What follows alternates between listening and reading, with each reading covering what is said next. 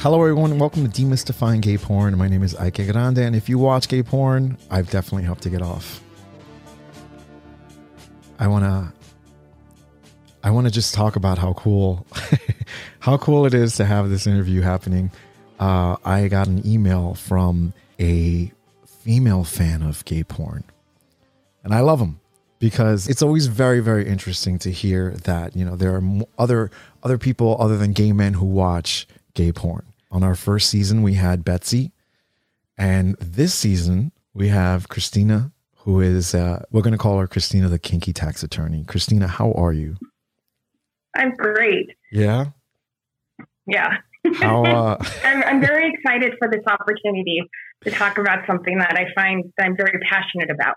Okay. I'm very excited to talk about what you find passionate about gay porn. I am. And porn in general. We're going to get into a little bit of everything. So for starters, you are a woman. Yes. Who watches porn? Not even gay porn. Porn? Well, porn in and of itself I never really found anything I liked. Mm-hmm. For the longest of time. I was very particular. I tried all kinds of different avenues. My best friend works in the adult industry. Her and her husband do lovable dolls, which are silicone-based erotic dolls. Mm-hmm. And she tried to find stuff for me, and it just never appealed to me. And then back in 2015, I discovered Christian Wilde while I was searching through Pornhub. And then I really appreciated him on kink.com. And then from there, I then found Calvin Banks at Cocky Boys. Okay. Absolutely loved his style. And then now I just, I go through different studios. Like I like Falcon Studios, Naked Sword, which I find it to be really artistic and beautiful. And the approach that I find in gay porn is totally different than the approach I see in most of straight porn. Okay. All right. We're gonna definitely touch on that. I did notice a lot of the studios that you mentioned are California studios. Those are the big porn. I call them big porn because they're, you know, the big porn studios, which is great. I can appreciate them as well. The ones I've worked with are dirty. they're so dirty. They're the ones that either the porn stars come to first or go to last before they're ending their career. Interestingly enough, but everybody, it's almost like they say, you know, you're right up to the top and back to the bottom again. You know, I absolutely appreciate those studios as well. I watch them. If it's not amateur porn, I do watch a lot of next door studios and stuff. Like I can appreciate that as well. Yeah, I do like. Yeah, I like how it looks. I like that it looks nice. That's always one of those big things for me. The next thing that I wanted to ask you about. Yeah. In your email, you had mentioned the importance of normalizing the star in the porn industry. Is it because you were watching these almost larger than life? It's very similar to the star system in Hollywood, where I know Hollywood doesn't want to touch porn. They'll make shows about porn, but they don't want to actually have porn involved in it. Although there was a brief time in the 70s where they flirted with the idea of putting, you know, full on sex, like unsimulated sex in movies. Never really got there. But there was Caligula, I think. Yeah, but that was Bob Cuccione. He made that, and he kind of he didn't tell Roddy McDowall and Helen Mirren and all these people that they were going to cut scenes of like porn in it. That's the story they tell us. Who knows? It might be very different. But yeah, wow, look at you and your Hollywood / porn history. I love it.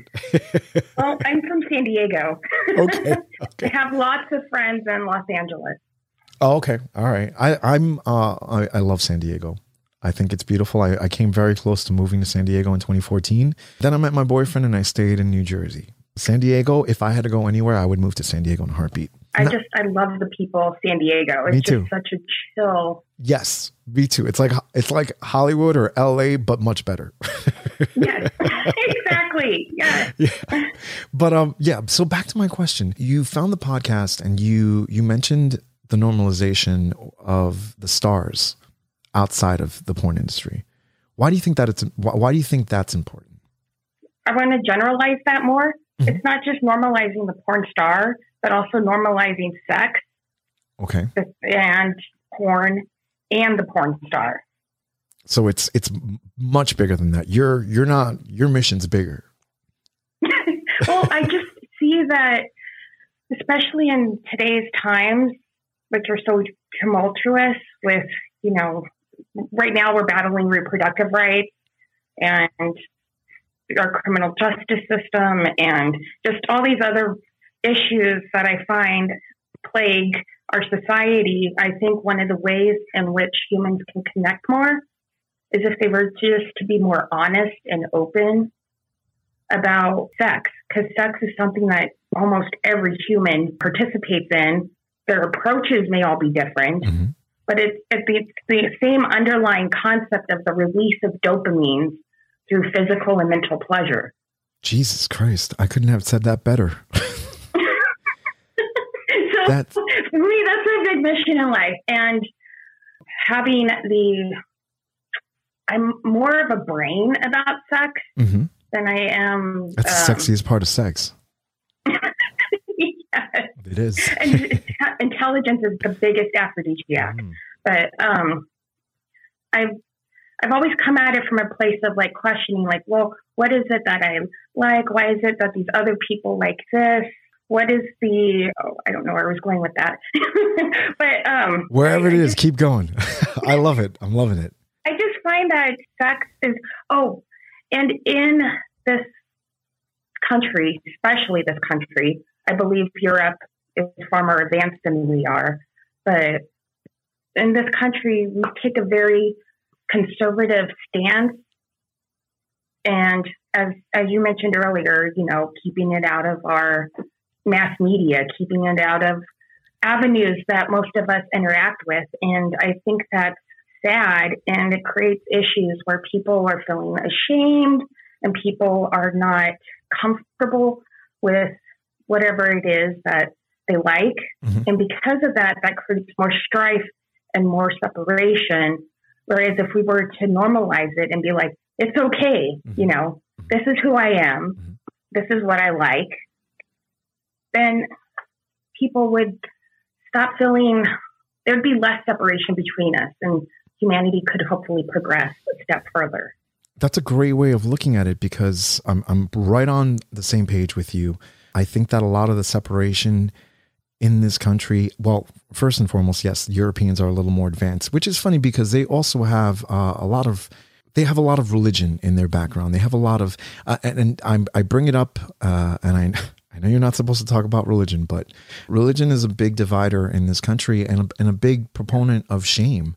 And it has a history of shame. So I'm actually, with the podcast, what I've been researching, and which is why it's refreshing, I literally just started reading and thinking about a lot of the things that you mentioned just right now.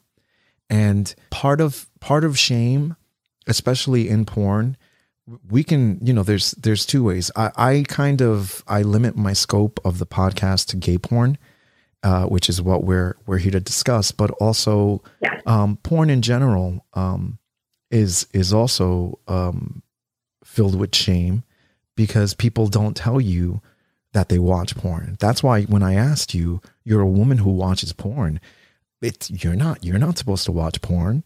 Like that's what is put into in our heads. Women don't watch porn. It's usually it's usually a heterosexual male who watches porn. And if you're a gay man that watches gay porn, it's similar or along the lines of being a woman, a minority, basically. As a gay man, you are a minority watching something that's considered shameful, and you're watching sex in general that is not for reproductive reasons. You're kind of just doing it because you're doing it. You're having fun. You're a heathen. You're going to burn in this life just as much as you're going to burn in the afterlife. Those thoughts, they permeate, or they kind of find their way into our society and our culture. And part of demystifying gay porn or demystifying porn in general is the idea that you are now taking back a thought or rewriting a history to include you, because people have always been there. Women have always been there. Gay men have always been there. Oh, absolutely. So rewriting this history to include us is something that fascinates me as well. And I don't care what anybody says, gay porn is still a part of history. Porn is a part of history. And come 50 years from now, we're going to realize whether or not it had a good effect on us or a bad effect on us. And right now, kind of along the lines of what you're saying, I think it's going to have a bad effect because nobody's able to talk about it. Nobody's able to come out and say, this is what I like. I wish there were other people like me. And they're all out there. They just, you don't hear about it. You don't hear from them. Yeah. And that's exactly why I was happy to come on your podcast, was just to be, another voice saying, hey, I like this. I'm a professional. I have a career. Yeah. No, I know. I know. You're not some pervert. Yeah. I have plenty of friends who are perverts. Which I use that word in the best way possible. I love the word pervert because it just. I'm kidding. I perverted myself. Just like deviant. I think that's such a great word. I'm like, I love that word. Deviant. It just sounds fun. It sounds like, the bad boy or the bad girl, It's not the deviants that I think of when I think of medical books from the 50s and the 40s and stuff. In the 80s. You don't have to go that far back. You're right. In my 20s, I started discovering the BDSM world. Okay. Because I identify as a submissive. But in my 20s, I wasn't aware of what this was. So I picked up a lot of books on this. And a lot of books from the 80s and as late as the 90s talked about BDSM as a deviant proclivity. For those of you who, I do this all the time, by the way, right? I got very excited and I didn't record the first 15 minutes of it, but we're not doing it over again. It's okay. People that are watching will now get to see your face and my face on the camera. Don't worry about it. The audio is being recorded. I always find a way to trip something up. And I think it's because, it's either I'm really excited about it as well. And it is a one-man show. Like there's no money behind it. I am doing, it's a labor of love and I enjoy doing it. So when did you start watching porn? Well, I've always, and it might be because of my personality characteristics, but I've always been into porn. My first foray into it was reading erotic literature. Okay. As a child. Really? As a child? So I was raised. You were advanced.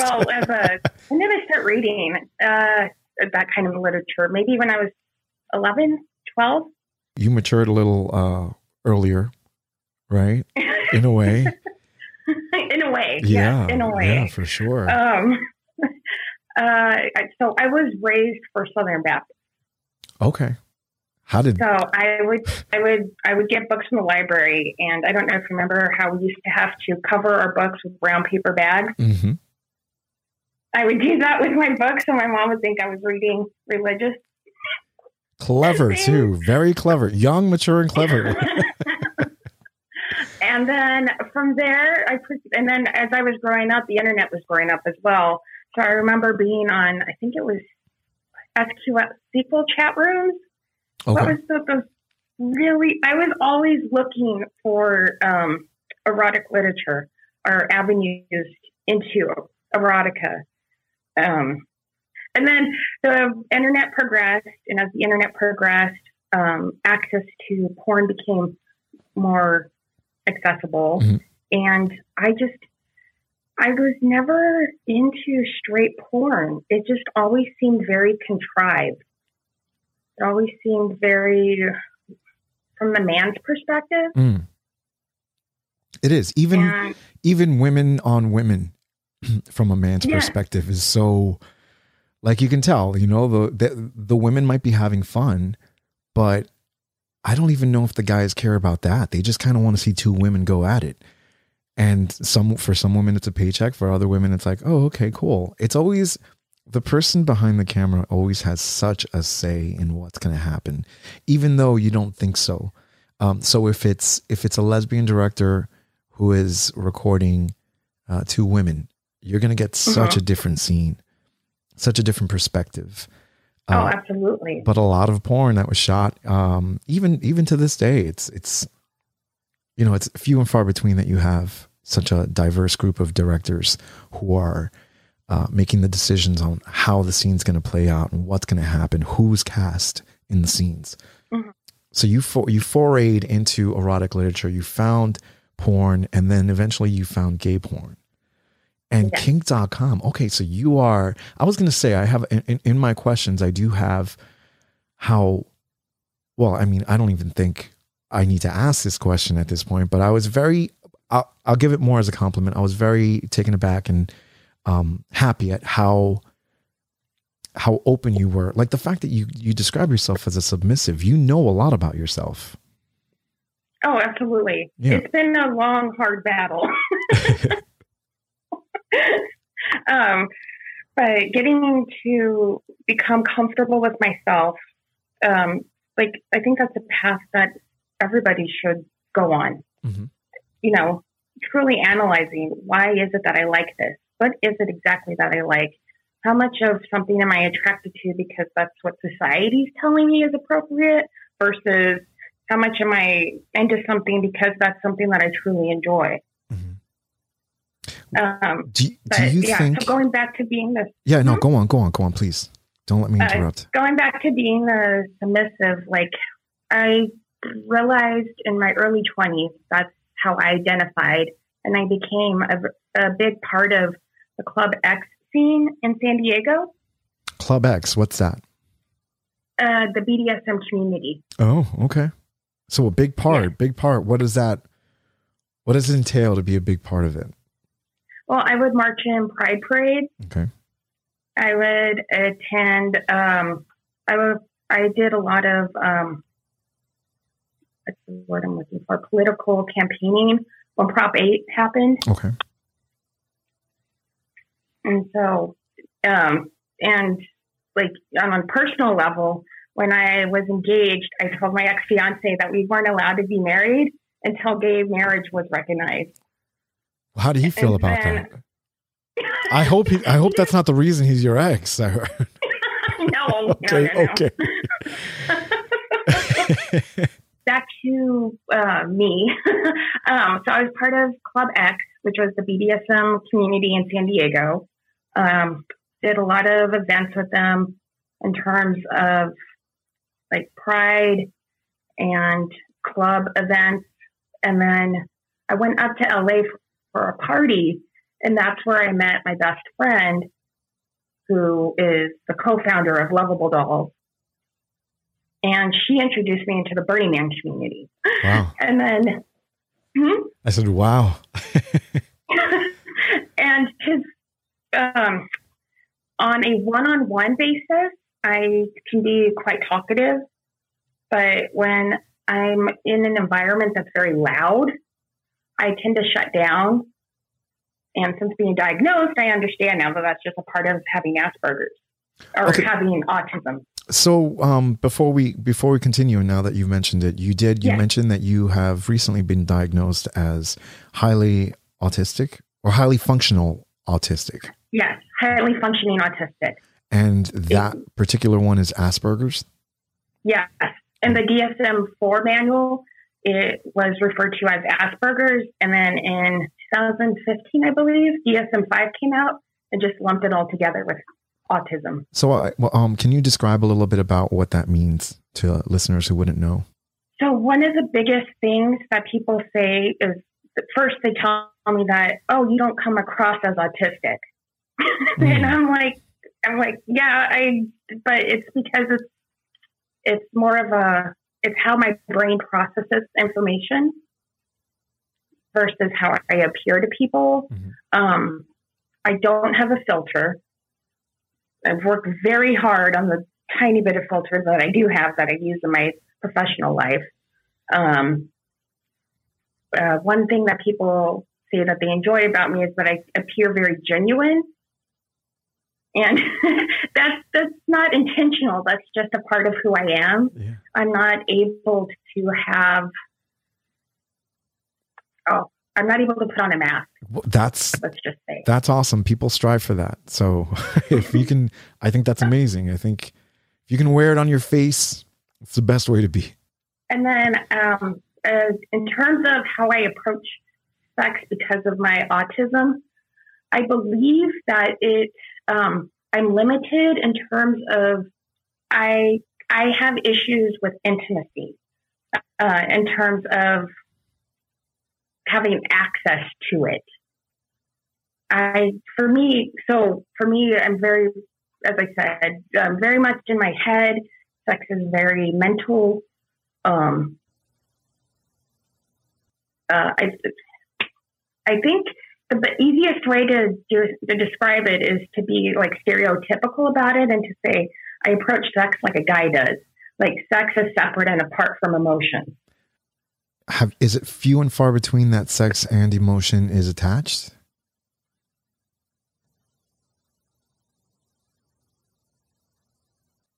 I'm trying to I'm reminiscing on my times with my ex-fiance. I'm trying to think like, was there emotions like? And is that something that you like? Maybe emotion is outside of the sex in general. Like yeah.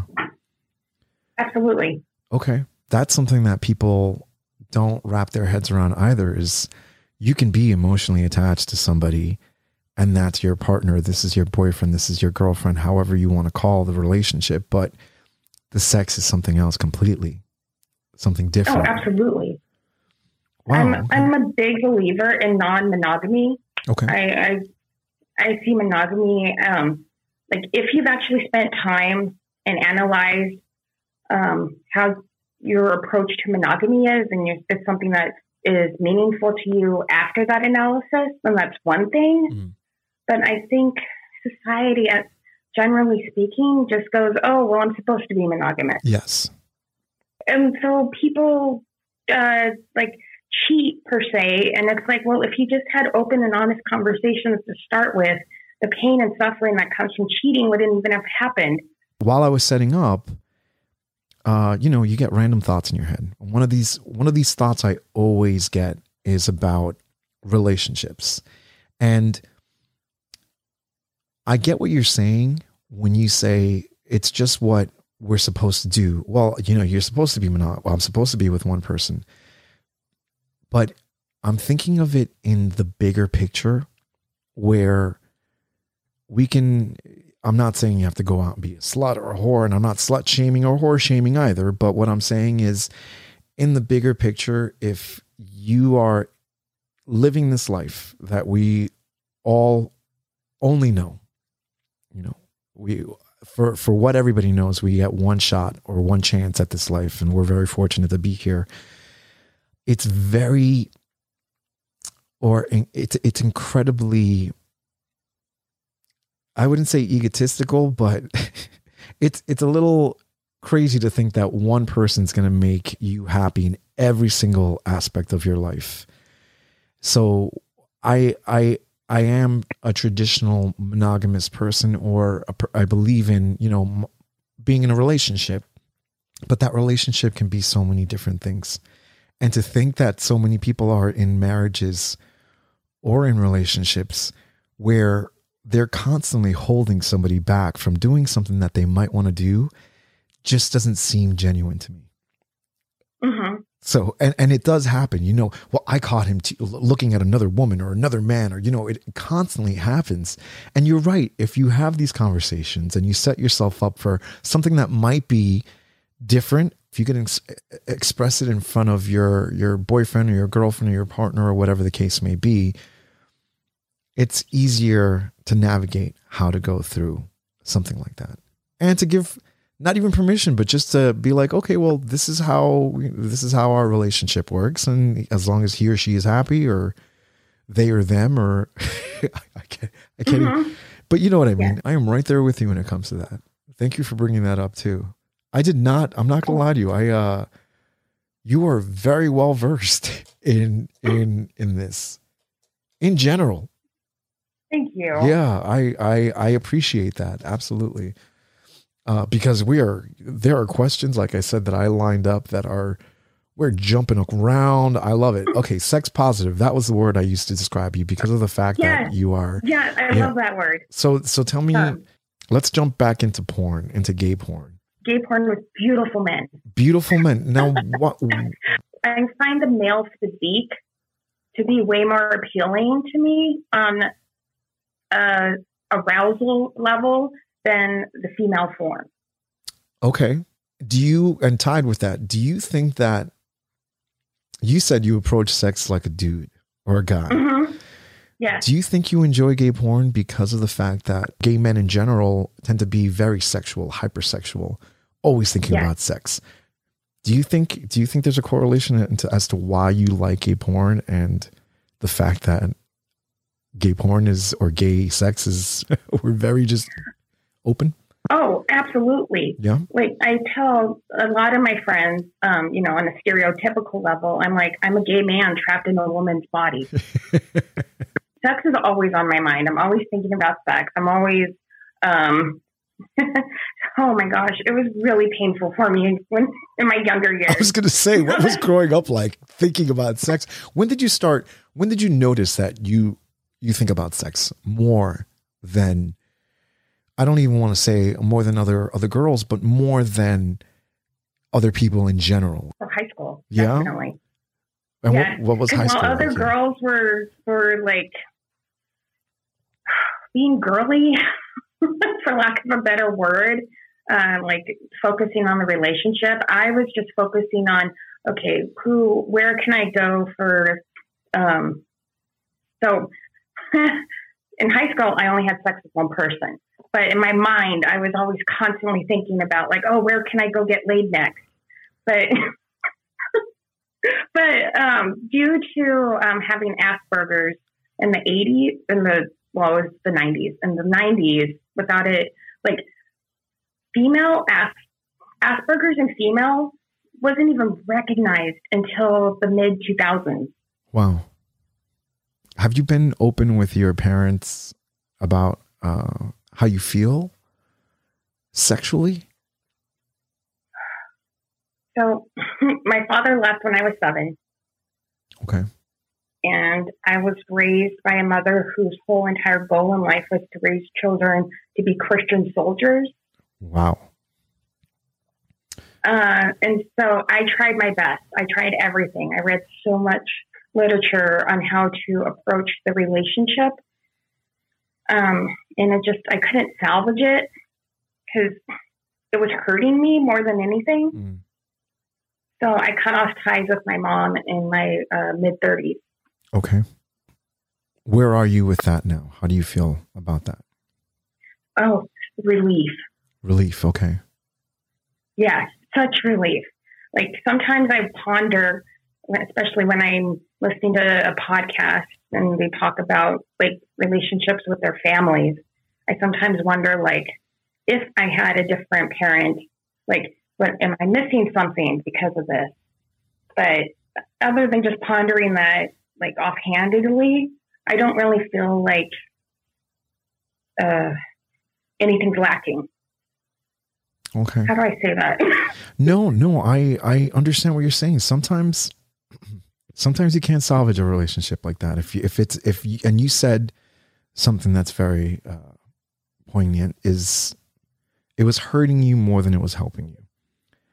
And if that's the case, then I don't think the problem lies within you. I think that, she's going to have to do some soul searching and, if she wanted to make you Christian soldiers, there's something else going on there.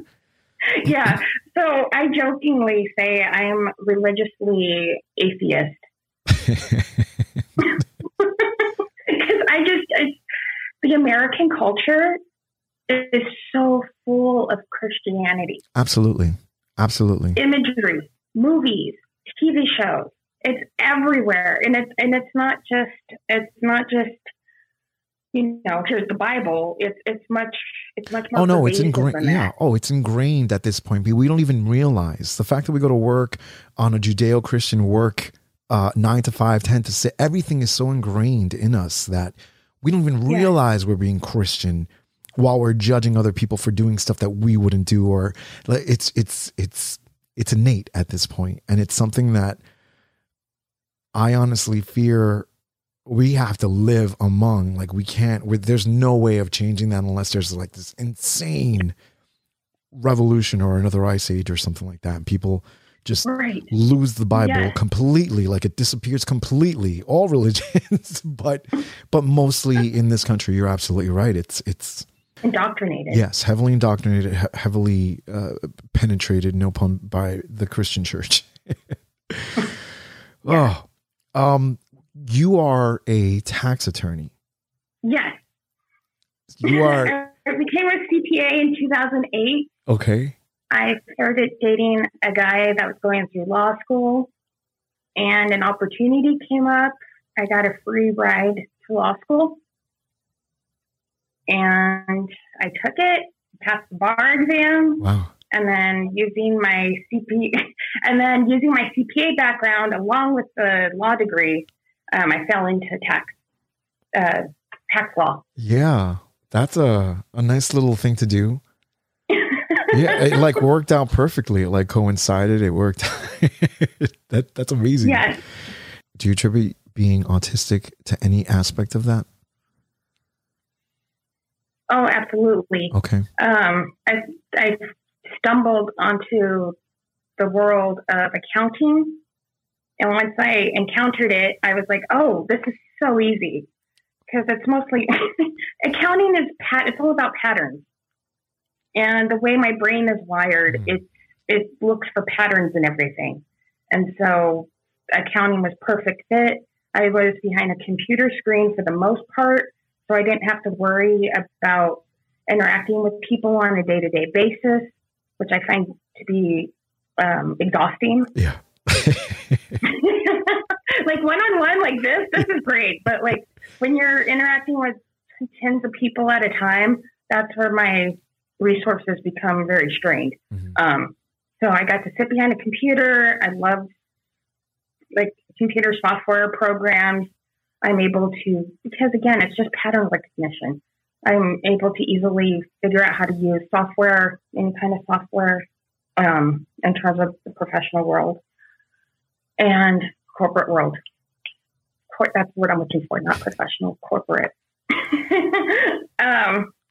And I've been able to use my skills to help people in the Burning Man community, to help organizations within the Burning Man community, and to help a few people here and there within the adult entertainment industry. And I really enjoy doing that. Yeah, it seems like you do. I think that's great. I think that knowing that your brain is wired this way and then just saying, this is how I'm going to do it, this is where I'm going to go, I think that's amazing. I'm trying to think of the best way to describe it, but there's no one's feeling sorry for you. You've taken everything that's been given to you, and I'm going to work with it. I think that's amazing. Absolutely. Yes. Yeah. I have a question for you. Can I ask please. You a question? Absolutely. Absolutely. As a director, because like you've directed. I'm 15 years in. June 22nd. So one of the things that I really enjoy watching is when the guy's adjusting to the other guy. In what way? One model inserts his penis into the other model's asshole. Oh yeah. You can go ahead, say it. I know you have. I know how you want to word it. I would love to hear it come out the way exactly the way you want. It's not just automatically. Let's go for it, right? Are you talking about when the positions they get into before they get just anal sex, like anal sex in general? Like I know for me myself, like whenever I have a penis inserted, it takes me some time, like a few seconds, depending, to adjust. Do you mean like actually letting go and being like it's happening? Yes. Yes. I think. How come that's not shown more? Always seems to be like they're like they cut from my God, rimming. They cut from rimming to then they're just having sex, and I'm like, I like to see the actual. Okay, so if you want to see that, I think that that's one of the traits of Hollywood porn. The porn that so I worked for a company called Raw Fuck Club, and I work for a company called Treasure Island now, and they're more documentary style. If I would say like it's kind of like I'm a camera guy and I just happen to be here while these guys are having sex. So you get to see a little bit of everything. And the way I like to shoot, yes, very similar. I like to watch the guy's face while the other guy's about to like fuck him, like go inside of him. Yes. Yeah. And I have to tell you though, you might be, depending on who you're watching, you might be profoundly disappointed because some guys are such professionals that it just slides right in. But there are other I was wondering about that. Okay. but there are other guys who, you know, if the top is 11 inches, I don't care who you are or how prepared you are, you're going to feel every single inch. You're going to feel every single inch. But yeah, that's always fun. I would absolutely suggest, even if online, you can find Raw Fuck Club, Treasure Island, even Champ, my friend Champ's Studio Vision X. they have the more documentary style where you're a fly on the wall and you're watching everything happen. So you do get to see that. You do get to see the penetration. You get to see the guy's face, and if you're lucky and the guy's a good camera guy, you get to see the bottom's face, the top's face, and the penetration, because all of that is great. Yeah. I'm a big fan of that. I'm a big fan of hand movements, leg movements, everything that's happening while you're having sex with somebody. Because it's such you don't walk around with your dick, a dick in your ass or a dick in your pussy every day. It's an act. You're doing something. And while that's happening, your body is performing or doing something in a different way, because it's adapting, kind of like you said. It's adapting to having something inserted inside of it. So all of it, all of the movement, the entire act, everything is so perfect. It's so good. Get every single aspect when you're shooting. And I do. Yeah, I do try to do as much of that as I can. But yeah, no, we do. We're out there. We get it. Yeah. Wow. Christina, I absolutely appreciate everything we spoke about, everything I expected to be kind of blown away by certain things. You've demystified so much to me. I can't believe like the extensive amount of not only research, but facts and history that you have, like the Caligula thing, you know, not a lot of people know that stuff. Like that's amazing. And yeah, you've read up. That plus, you know, what you do, how you function, everything. Like it's very beautiful. And if more people like you existed in the world, we'd be in a different place. Yeah. Well, same to you. Thank you. Like when I found your podcast, I was so enheartened. I was thrilled because you're out there doing something I believe in. Like you're out there fighting the fight. You're out there helping make the world a better place.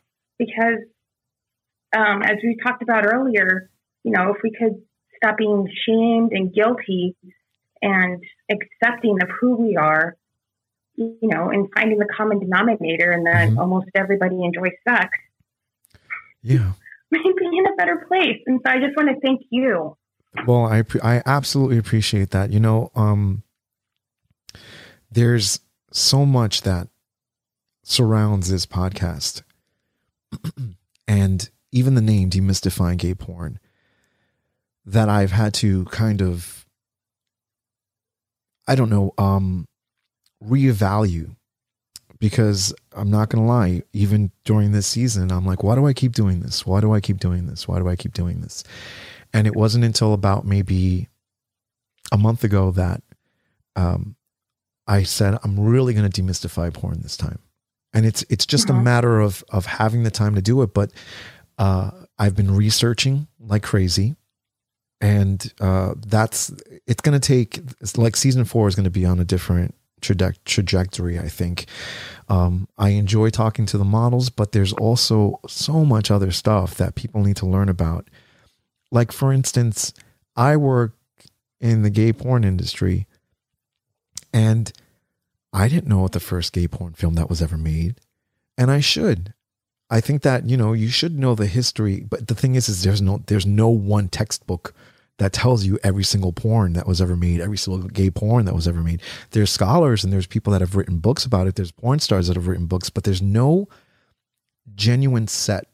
I know that there's a project in, I think it's San Francisco, I'm not sure, but they do collect a lot of, they archive gay erotica and stuff, but not but not online, not online. So that's what I think.